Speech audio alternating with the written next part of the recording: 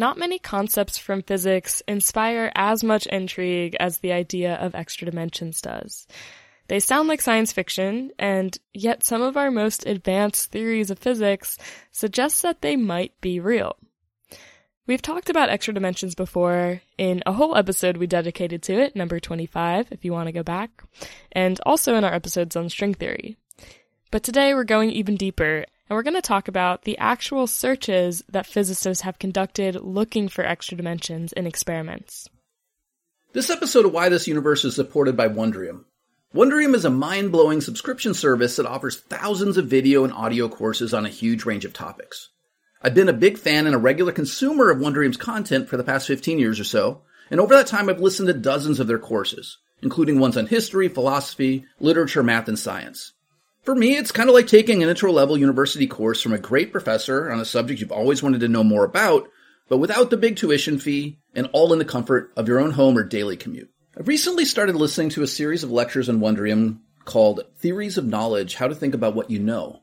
The subject of epistemology is probably my favorite area of philosophy, and this course provides a great introduction in all the deep and messy questions that come with trying to figure out what we really know and how and why we know what we know. So if you want to learn more about epistemology, or really just about anything else, give Wondrium a try. You can sign up for Wondrium now through our special URL to get a month of unlimited access for free. Just go to wondrium.com/universe. That's wondrium.com/universe. You're listening to Why This Universe, a podcast where we break down the biggest ideas in physics. I'm Shalma Wegsman. And I'm Dan Hooper.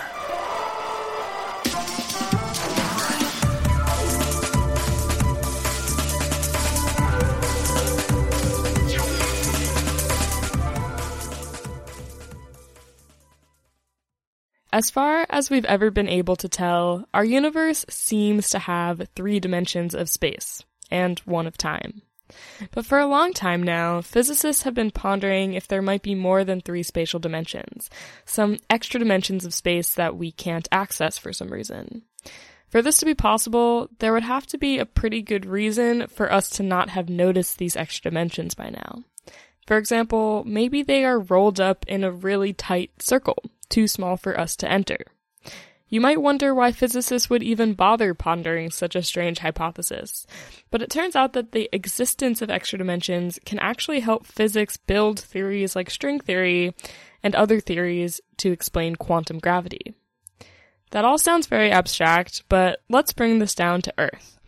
How is it that we can expect to actually probe these extra dimensions in a real-life experiment?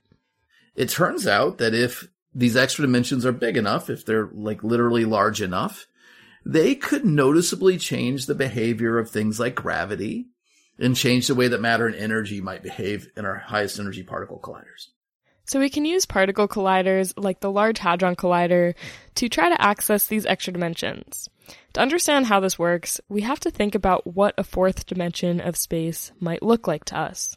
If that 4th dimension were like the other 3, we would have noticed it a long time ago. Okay. Space would be very, very different from what we are used to seeing.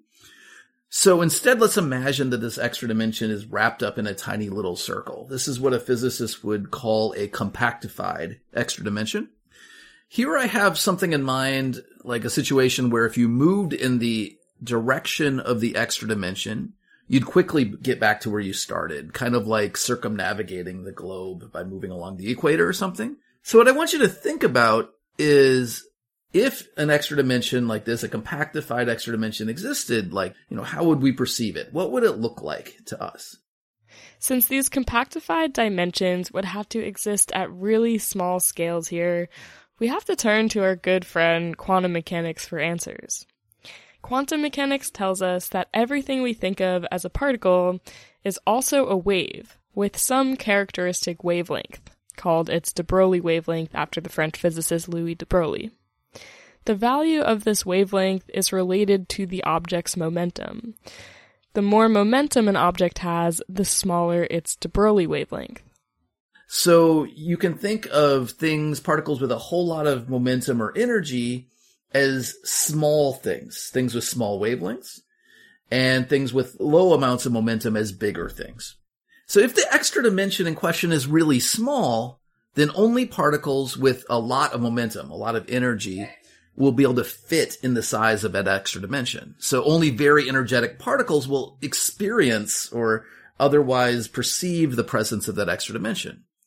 This means that in our ordinary experience, like what we see every day of our lives, nothing around us would be able to move through a very small extra dimension. We just wouldn't know it was there. Space would look three-dimensional to us. So to have a chance at probing these very small extra dimensions, we need very energetic particles. And there's no better place for those than at high-energy particle colliders like the Large Hadron Collider, which accelerates protons to almost the speed of light and collides them together about 1 billion times a second. So if you take one of these protons, a 6.8 TeV proton at the LHC, the wavelength of that particle turns out to be about 10 to the minus 19 meters. So they're really, really small. So in principle, the LHC might be able to make particles that can move around an extra dimension that is on the order of magnitude of 10 to the minus 19 meters or larger. So that's the smallest dimension that we could hope to test at the Large Hadron Collider. Let's say that in one of these collisions at the LHC, I happen to get a particle moving in the direction of one of the extra dimensions. For simplicity, let's also just say that it just doesn't happen to be moving in the other 3 dimensions of space. Okay? It's purely moving along the direction of the extra dimension. So what would this look like to us?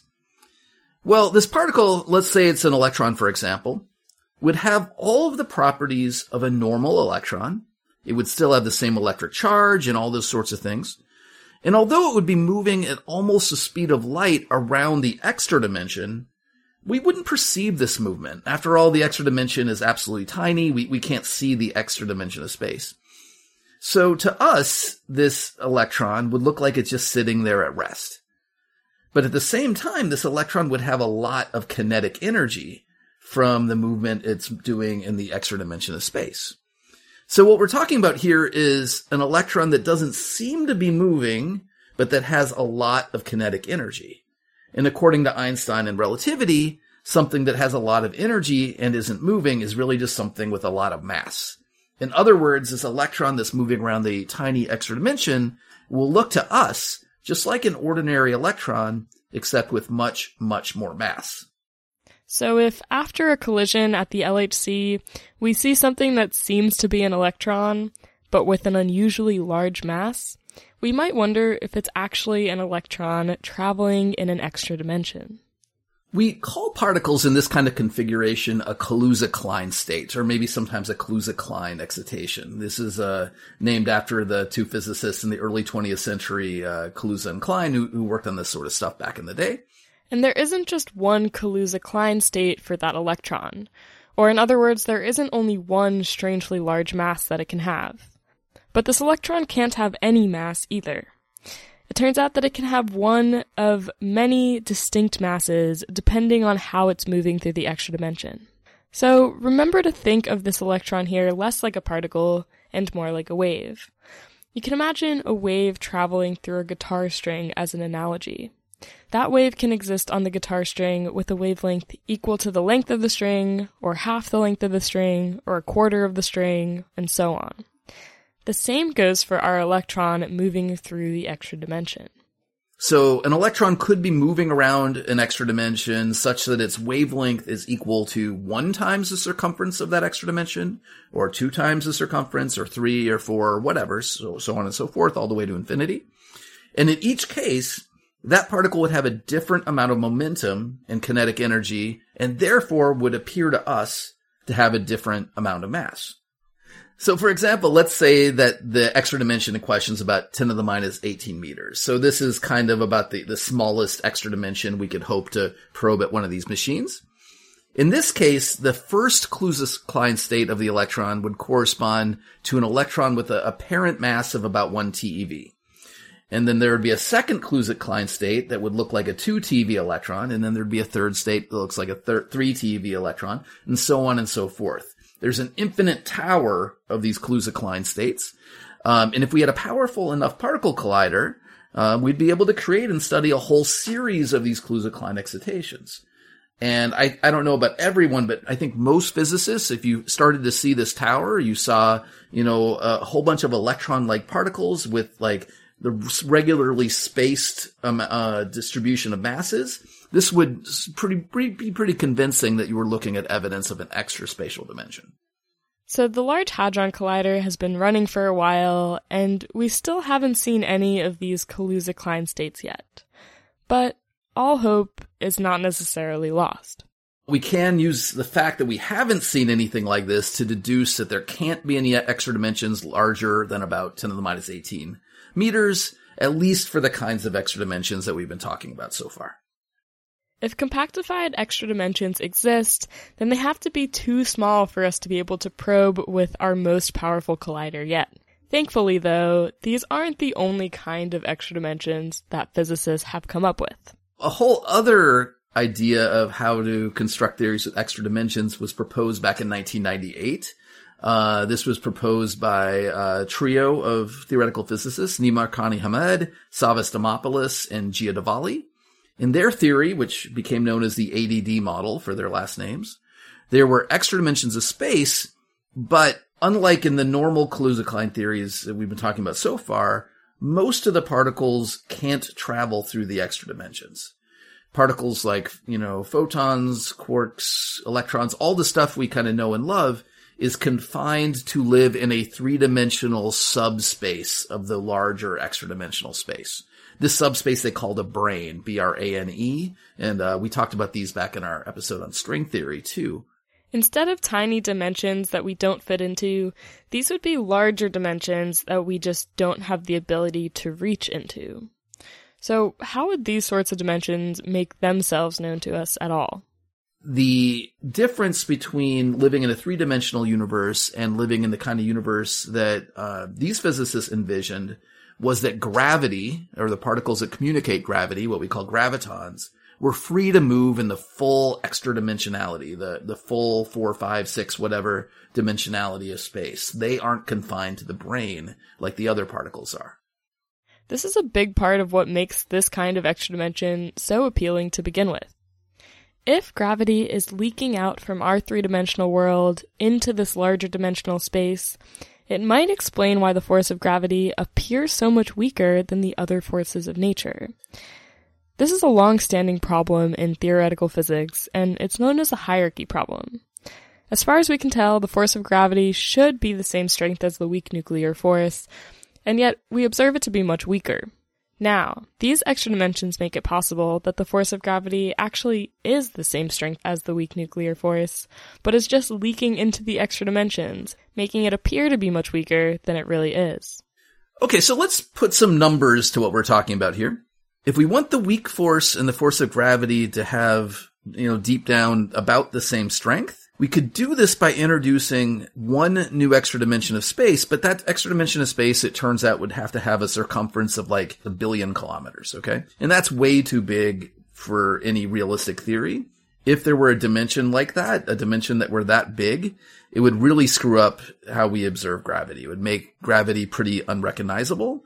If there was an extra dimension with the circumference of 1 billion kilometers, then the force of gravity would appear to be way stronger for objects that are less than 1 billion kilometers apart from each other. This would be immediately noticeable. This would screw up all sorts of dynamics in the solar system. It would certainly screw up, apples falling from trees and all that sort of stuff. So obviously this can't be the case. This can't be the real theory.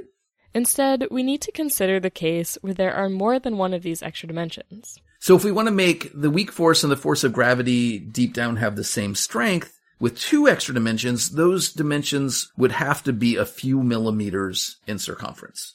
In this case, you can try to test these theories by measuring the strength of gravity at sub-millimeter distances, but you have to go to really carefully constructed laboratory experiments. So physicists have built these sorts of experiments. They involve devices called torsion balances, and they try to look for departures from the inverse square law of Newtonian gravity at as short a distances as they possibly can. And so far, they haven't seen any departures. This 1 over distance squared seems to go down as far as they can measure. And basically, they've been able to rule out these scenarios with 2 extra dimensions so long as those extra dimensions are larger than about 37 micrometers, or about a 30th of a millimeter. So, they're really pushing against this theory, at least in a lot of the parameter space that was originally envisioned by those authors.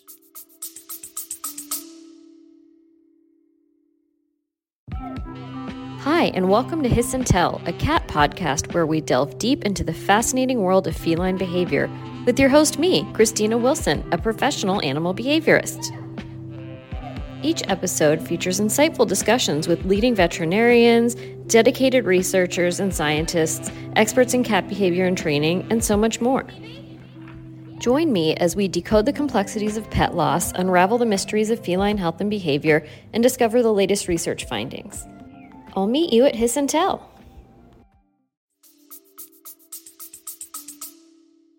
So physicists have narrowed in on how big these extra dimensions could possibly be, but we can't rule them out just yet. Experiments like this can only really set an upper limit on the size of these extra dimensions based on the fact that they didn't find them. So let's stick with this story a bit longer and ask, what if there are these two extra dimensions of this sort that we've been talking about, with circumferences smaller than 37 micrometers? How might we be able to see them? Well, let's think back to those Kaluza-Klein states that we mentioned earlier. Let's also think about gravity in the quantum way, as a force communicated by a particle called a graviton. In this framework, two bodies that are gravitating against each other are actually just exchanging a graviton. If gravity is really escaping into these extra dimensions, then gravitons will also experience those Kaluza-Klein states that we described the electrons experiencing as they move through the extra dimensions. So, maybe we can use the Large Hadron Collider to search for Kaluza-Klein states of the graviton, aka extra heavy gravitons. It turns out this is going to be hard because gravity is so feeble. It is such a weak force that you're not going to make very many particles in any particular Kaluza-Klein state or mode. But if the dimensions are as big as we're talking about here, then, at a machine with the energy of the Large Hadron Collider, you could make millions or billions of different Kaluza-Klein excitations. And when you add up the rates for producing those particles, add up all of the rates for all these billion different Kaluza-Klein states, it turns out that when you add all of those effects together, you can lead to some potentially observable consequences. You might be able to notice the effects of these Kaluza-Klein states in the collisions you're studying. Another way that we could potentially see the effects of extra dimensions at a machine like the Large Hadron Collider is that these extra dimensions could make it possible for the collisions at this experiment to result in the creation of very small and very short-lived black holes. So it turns out the recipe to make a black hole is very, very simple. All you need to do is put enough mass in a small enough volume of space. Once you do that, you get a black hole. However, there is a limit to how little mass it takes to make a black hole. If your clump of mass is too small, it's not going to work. In ordinary 3 dimensions, without any extra dimensions of space, it turns out that the smallest black holes that can exist have a mass that is roughly equal to what is known as the Planck mass, about 10 to the minus 5 grams. Now, 10 to the minus 5 grams might seem like a very small amount of mass. It's like 1% of a paper clip or something like that. But to a particle physicist, this is actually a huge mass, okay? And the collisions at the Large Hadron Collider don't have anything close to enough energy to make a black hole this big. Not even close. But if there exist extra dimensions of space, then the minimum mass of a black hole is expected to be a lot smaller. For example, in the kinds of extra dimensions that we've been talking about, these 37 micrometer extra dimensions that are right in the boundary of being able to be tested in these torsion balance experiments, you could produce black holes, at least in principle, with masses as small as about 10 to the minus 21 grams. So this is 16 orders of magnitude smaller than the minimum black hole mass in ordinary 3-dimensional gravity. And it turns out that this is an amount of energy that we could potentially, cram together in a collision at the Large Hadron Collider. In fact, in this sort of model with these 2 extra dimensions, or these pretty large extra dimensions, the Large Hadron Collider should have already created a few 100,000 black holes over the course of its decade plus of operations. Now, I realize that to a lot of the listeners of this podcast, it might sound scary that we could be creating hundreds of thousands of black holes at the LHC. But don't worry, this kind of black hole is totally and utterly harmless. Back in the 1960s, Stephen Hawking and others worked out that black holes should radiate particles, okay, which will cause them to slowly become less massive and eventually disappear. And we call this process Hawking evaporation. And it turns out that the smaller a black hole is, the faster it will evaporate. So if we had a black hole with a mass equal to the mass of the sun, this would last a long time, about 10 to the 67 years before it would disappear from Hawking evaporation. If you had a black hole with a mass of a small asteroid, like 10 to the 15 grams, okay, that would take about 10 billion years, or roughly the age of the universe. If you had a black hole with a mass equal to the mass of the Sears Tower, it would take a few years for that black hole to evaporate entirely. And if you had a black hole with a mass of an automobile, like a car, it would take about a nanosecond. Okay, so the smaller, this is a very dramatic process. You make things a little bit smaller, they evaporate a lot faster.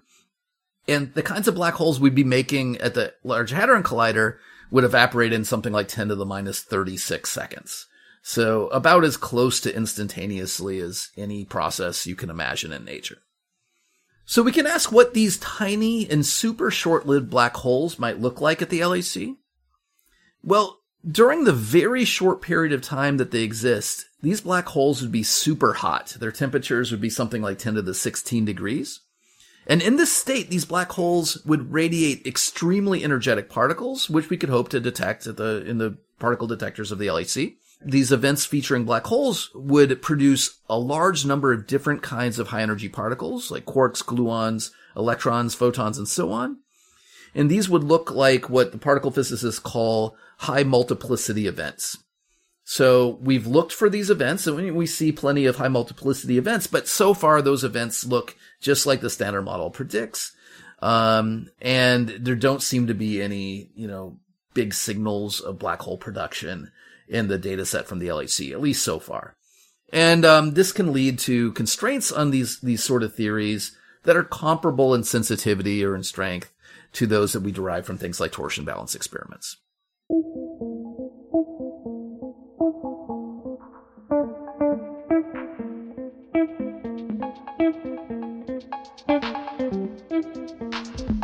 So next time on Why This Universe, I want to back up and dig a little deeper into the last part of this story. In particular, I want to talk about the possibility that we could create black holes at machines like the Large Hadron Collider. We'll talk about the physics of this, but I also want to talk about some sociology that took place back as the Large Hadron Collider was turning on. Some of you might remember this, or some of you might not, but when the Large Hadron Collider was turning on back in 2008, there was a lot of panic, I would say irrational panic, among certain corners of the media about the possibility that this machine might be dangerous, maybe even dangerous to humankind.